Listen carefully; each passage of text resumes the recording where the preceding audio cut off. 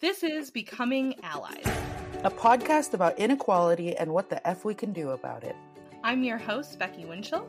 And I'm your other host, Maria Youngbeck. And welcome to the conversation.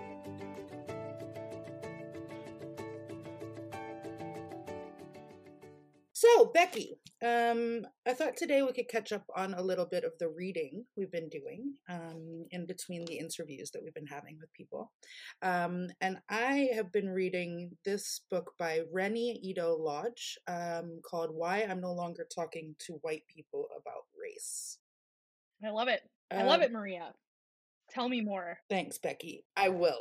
So basically what's interesting about this book, what I really thought when I picked it up, is that it's about racism in the UK. So there's a lot of, there's a lot of work around colonialism, but also around how the Brits are intrinsically more racist than you might expect. And being someone who's lived in the UK, and I have a husband from the UK, I can really relate to that. When I read this book, I relate to it, but I also think there's a real dependency on where in the UK you are. So when I lived there, I lived in London, and I don't think that that's necessarily a good example of what a typical British town or audience is like, or what people are like. But not to generalize, because the UK is a big place. But I'm going to start off just by taking you through one of the chapters that really stood out for me. And this chapter is called Fear of a Black Planet. Okay. And so in this chapter, it starts off by talking about a conservative politician in 1968 named Enoch Powell, who basically was telling an audience about the ills of immigration. He was telling them that in this country, in 15 or 20 years' time, the black man will have the whip hand over the white man. So the fact that he uses the word whip is already shocking.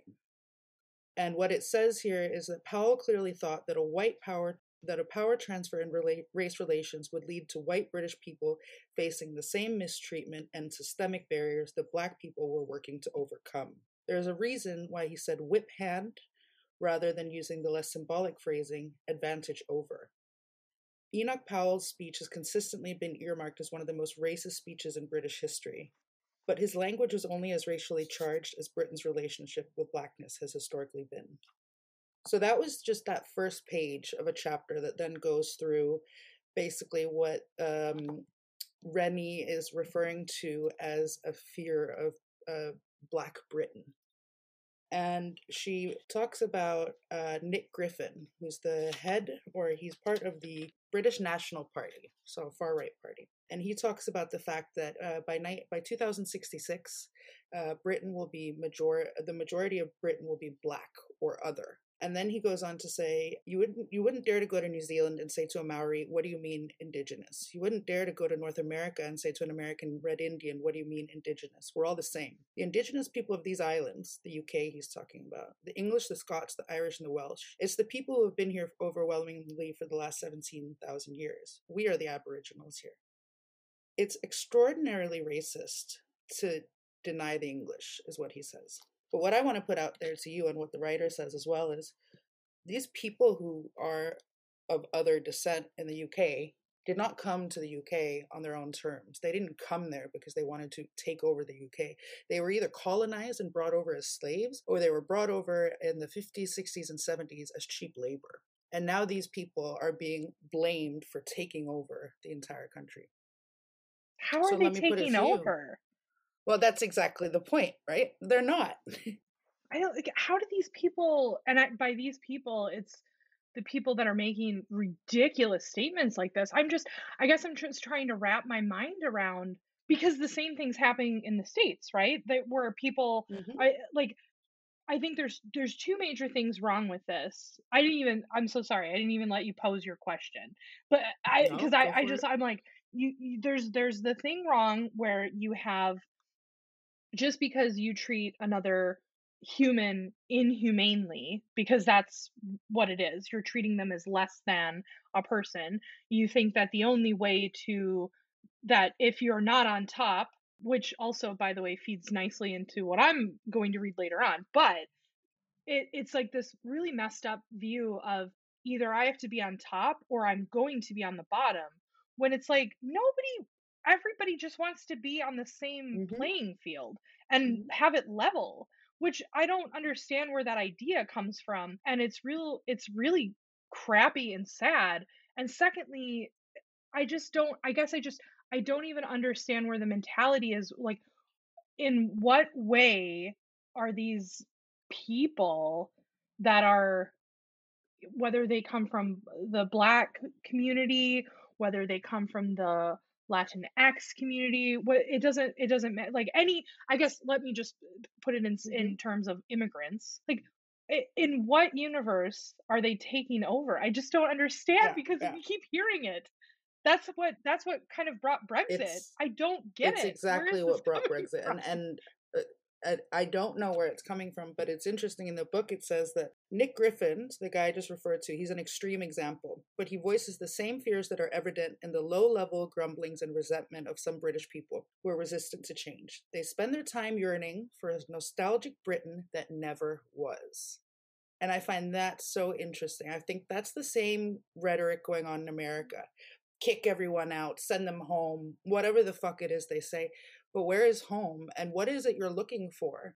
And just to add to that, he says that Fear of a Black Planet maintains that people of color are unfairly vying for precious, rationed, and scarce resources, and that having more people of color in these positions of power might instigate a drastic tipping of the scales. So I believe that part of it has to do with, let's take Britain, their colonial past. They took over half of the world, right? They plundered, they killed, they did what they wanted to do, and they ended up richer for it. But the UK is largely class driven, and there's huge class divides. And the lower classes, the book says it as well, are mostly immigrants. They're mostly Bangladeshis, Indians, people who are working in shops or own restaurants.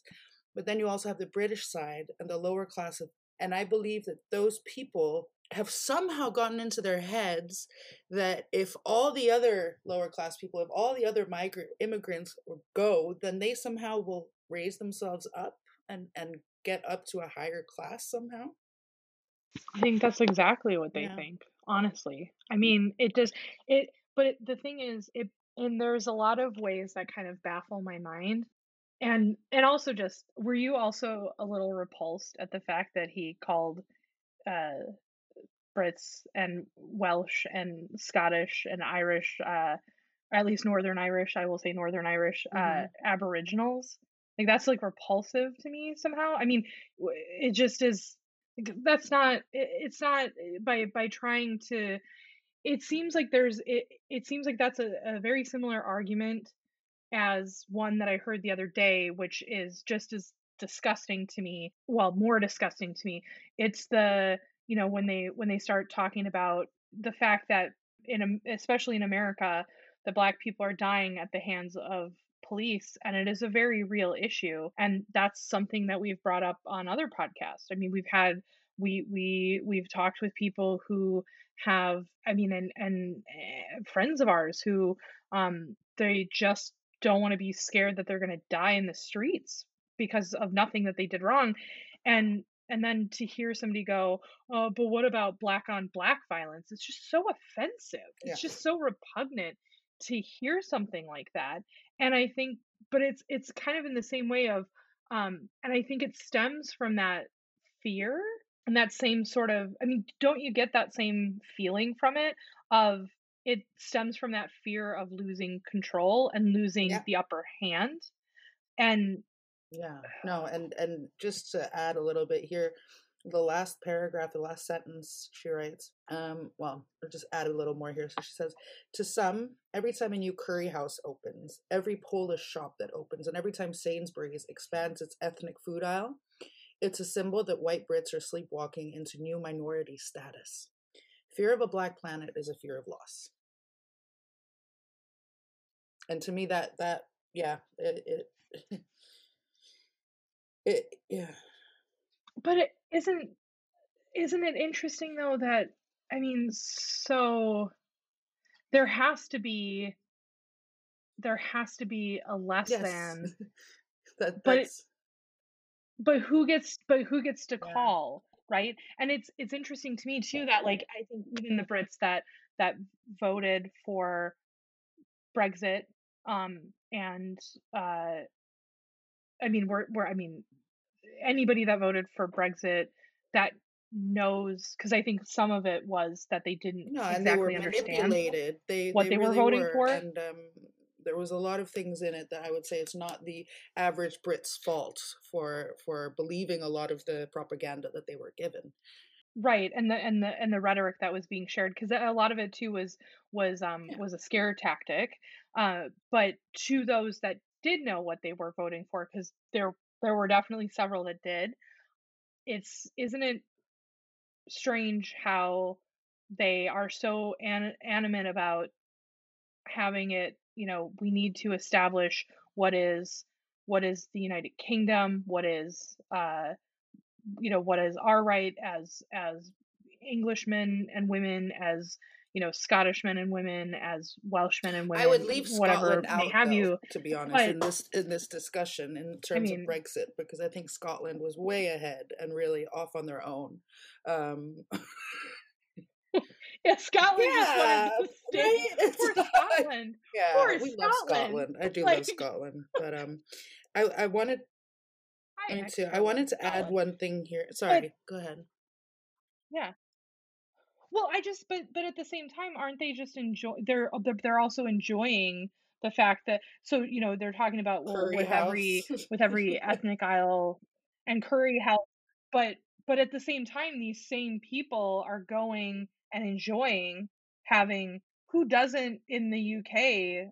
I mean, I'm sure there's some, but there's several people that voted for this that I'm sure also enjoy going in there and Oh my partaking God, of that yeah, curry is the cuisine. national dish, right? But it's the same as when you talk about the U.S. and about Trump wanting to send illegal immigrants home.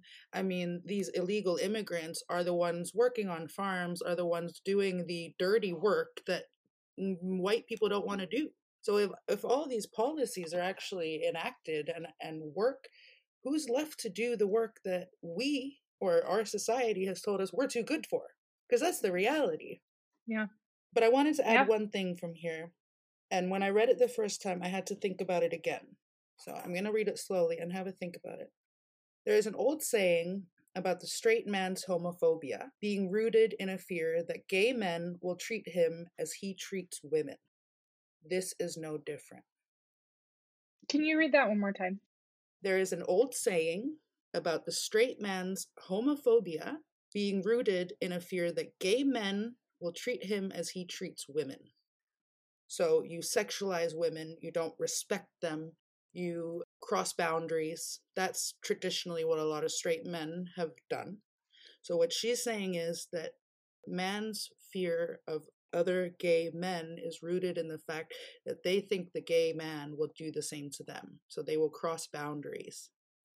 Right, which I think is what we talked about at the beginning, that there seems to be this weird, when people talk about, this whole, I'm afraid of, this minority rising up, which is absurd for so many reasons, but I'm afraid of this minority rising up. I think that is that's the problem. They're also afraid that it's going to be flipped. And I guess it's so interesting, I guess, to look at it in a way of, how do we get to a point where we can talk to one another and break down systems, when the only way of relating to other people is to dominate or be Yeah. dominated? Because I think that's really Yeah. what we're talking about, right? Whether it's a gender issue, because this is also coming up too with a lot of transgender rights Mm-hmm. and non-binary rights, that I mean, wasn't it just recently that Elon Musk, had The a lot of pronouns. backlash because he Yeah. said pronouns are stupid? And I think it comes all rooted in this sort of same subconscious fear of relating to other people. I Yeah. dominate or I am dominated. In a similar manner, how we talk, that I'm a big believer that in a debate you have to agree on certain logical foundations. Otherwise, there's no point. You and I love to debate, but that's because we can agree on certain logical foundations and principles, but it Mm, becomes very hard to debate with somebody who thinks mhm, that the earth is flat, because then you don't have, you remove some of those foundational steps, and what do you build upon? But I think the same thing mhm, is happening here. If that's how you relate to people, so even men and women, and you've brought up in previous conversations, Me Too, and other toxic masculinity, and things like that. If the only way that you can relate to women as a man, mhm, or even vice versa, is to dominate or be dominated, where do you go yeah, from there? The alternative is not great. You're either in the submission position, mhm. which is terrible, and you're being hurt so badly, or you're dominating and you don't understand that really what you have to do is stop doing that and Yeah, even the yeah. playing field. I think the question is then why? Why are we living in a world where this is how things are set? I can answer that. It's our history, hey. This is what we've been doing for so many years, for hundreds, if not thousands of years. There's always us versus them, and there's always another. I remember learning about that at university and being really like, what do you mean? Like, there's always a them versus us. And then as soon as that kind of clicks, you're like, it's absolutely everywhere and absolutely everything you do. Um, it's the same at work, it's the same even in families. You'll find it. But yeah. The last thing I wanted to say from this book, and then I'll hand it over to you, is that she talks about Harry Potter, and she talks about, so back in the 90s they had an open call for Harry Potter, the first Harry Potter movie, for kids to come in and audition. And the writer said that she really wanted to audition, so she spent a lot of time in her backyard practicing the role, but she never went because she was black, and she just assumed that Harry Potter was white, or that Hermione and all the Harry Potter characters were white. And then this became a thing where they started talking about it, and talking about what would happen if Hermione was black. And basically, a lot of fans, so it says that some Harry Potter fans struggled to imagine a black Hermione, meant that they couldn't imagine little black girls as precocious, intelligent, logical know it alls with hearts of gold. It's a shame that they couldn't imagine quiet, unassuming black middle class parents who work as dentists. It's sad that blackness in their heads is stuck in an ever repetitive script, with strict parameters of how a person should be. The imaginations of Black Hermione's detractors can stretch to the possibility of a secret platform at King's Cross Station that can only be accessed by running through a brick wall, but they can't stretch to a black central character. So that was not only a concept, but it it Mm-hmm. played out in the news. So I don't know if do you remember when they announced so I remember this when they announced the casting of, and I can, unfortunately, I Mm-hmm. can picture her, and I cannot remember the actor. I can't remember any of the actors' names, unfortunately. Um so Mm-hmm. we'll have to put a link. I don't know why I'm pointing like people can look at I me. can see you. I know what you mean down there. Yeah. But yeah, yeah. But we'll put a link on the site. So when they had taken Harry Potter and the Cursed Child, and they had put it up on in the West End before, Mm-hmm. long before it went to Broadway. So they were doing the stage production. It was an announcement, and then they came out with an announcement of who were going to play Ron, Mm-hmm. Hermione, and Harry. Of course, this as the adult versions of them, because this was set, you know, Mm-hmm. when they had kids. It centers around their children, and Hermione was cast by Mm-hmm. she was a black actress, and there was a shit storm that hit when that announcement was made, because it quite literally showed what you just Yeah. read happening, that you are right, there were people that not only could not imagine a world in which Hermione was black, but also Yeah. were angry about it. We're so hurt, and I don't think that's the right word, but hurt about it, that they that they felt the need to lash out against this actress, and J.K. Rowling, and the choices that the producers had made and the director for the stage show had made. And I mean, Rowling was quick to point out that, within the text of any of the novels, it says there's only a couple of descriptions about Hermione physically. One is that she has very curly hair, which actually makes a lot of sense if you think about, an Black person's hair and how, like, the thickness of it, and also the waviness of it would make sense within that, and that she had, I believe the only other physical thing that Rowling wrote was that she had brown eyes. Those were the two things. Everybody else had filled in the blanks. And of course, when you read things, everybody pictures something different. That's the joy of reading, unless it's explicitly laid out for you. And even then, you're going to picture things differently, because that's the joy of your experience and imagination. So I don't, and then of course, like, Emma Watson is Caucasian. So, I think a lot of people, I started reading the books after I watched some of the movies. So I definitely had that in my mind. But there's a difference in thinking one way and having a different, maybe your Harry didn't look like Daniel Radcliffe, or, the adult version, or maybe your Sirius Black didn't quite look like how they cast him. And that's whatever. And then the difference of losing your mind because Hermione is a different skin tone and is very powerful and smart. And quite frankly, I mean, the joke is, one of my friends likes to joke that, if Hermione, she just told me this yesterday, that the joke with one of her students was, if Hermione was the chosen one, Voldemort would have been destroyed in book 1. I don't know if that's necessarily true, but it's a funny thing to joke about, It is really, really interesting. It's interesting what you said as well with, like, books, they play to your imagination, right? But I think that's something also subconsciously or unconsciously. I read one Harry Potter book. I wasn't a huge fan, but I can say, like, I've been reading a lot lately, and I do by default make my characters in my head white. I don't think about it, but I do. It's it's just something I've never really thought about, but I don't know if that's because that's my world and my family. So I imagine people who look like my parents or things like that. Yeah. Food for thought. I think that's really interesting. Yeah, because I think I do the same thing. If nobody fills in the blanks, then I will, you automatically insert your own experiences. But I think I would add just one small thing to that. And I think maybe that's one of the many reasons why it's important then to start expanding.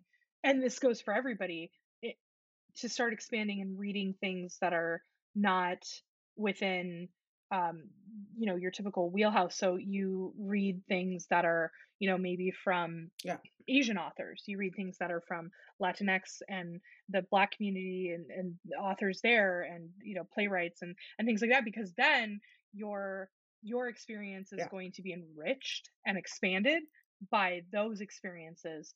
So I think there's some part of it that, of course, if it's something like Harry Potter, or that's set in the UK, or I mean, even Twilight, that's set in the Pacific Northwest. I mean, everybody was white to me too, because that's my experience. Maybe it would have been different if I had a best friend that looked different than I did in such a way as I was reading it that would have changed the narrative for me. Maybe not. It's really interesting. It's interesting. That's an interesting concept. Was why I'm no longer talking about race. And we'll put a link to the book in our show notes, and a few of the excerpts as well. Thank you for listening to our podcast. Becoming Allies is produced and hosted by Becky Winchell and Maria Youngbeck. The show is engineered and edited by Dennis Dervisevic. Find additional information and allyship resources on our website, becomingallies.com, and sign up for our newsletter to be the first to know when new episodes are live. You can also join the conversation with us through Twitter and Instagram at Becoming Allies. Please leave us a review on Apple Podcasts as well. We read all of them. You can find more episodes at becomingallies.com, Spotify, Apple Podcast, or your favorite podcast player.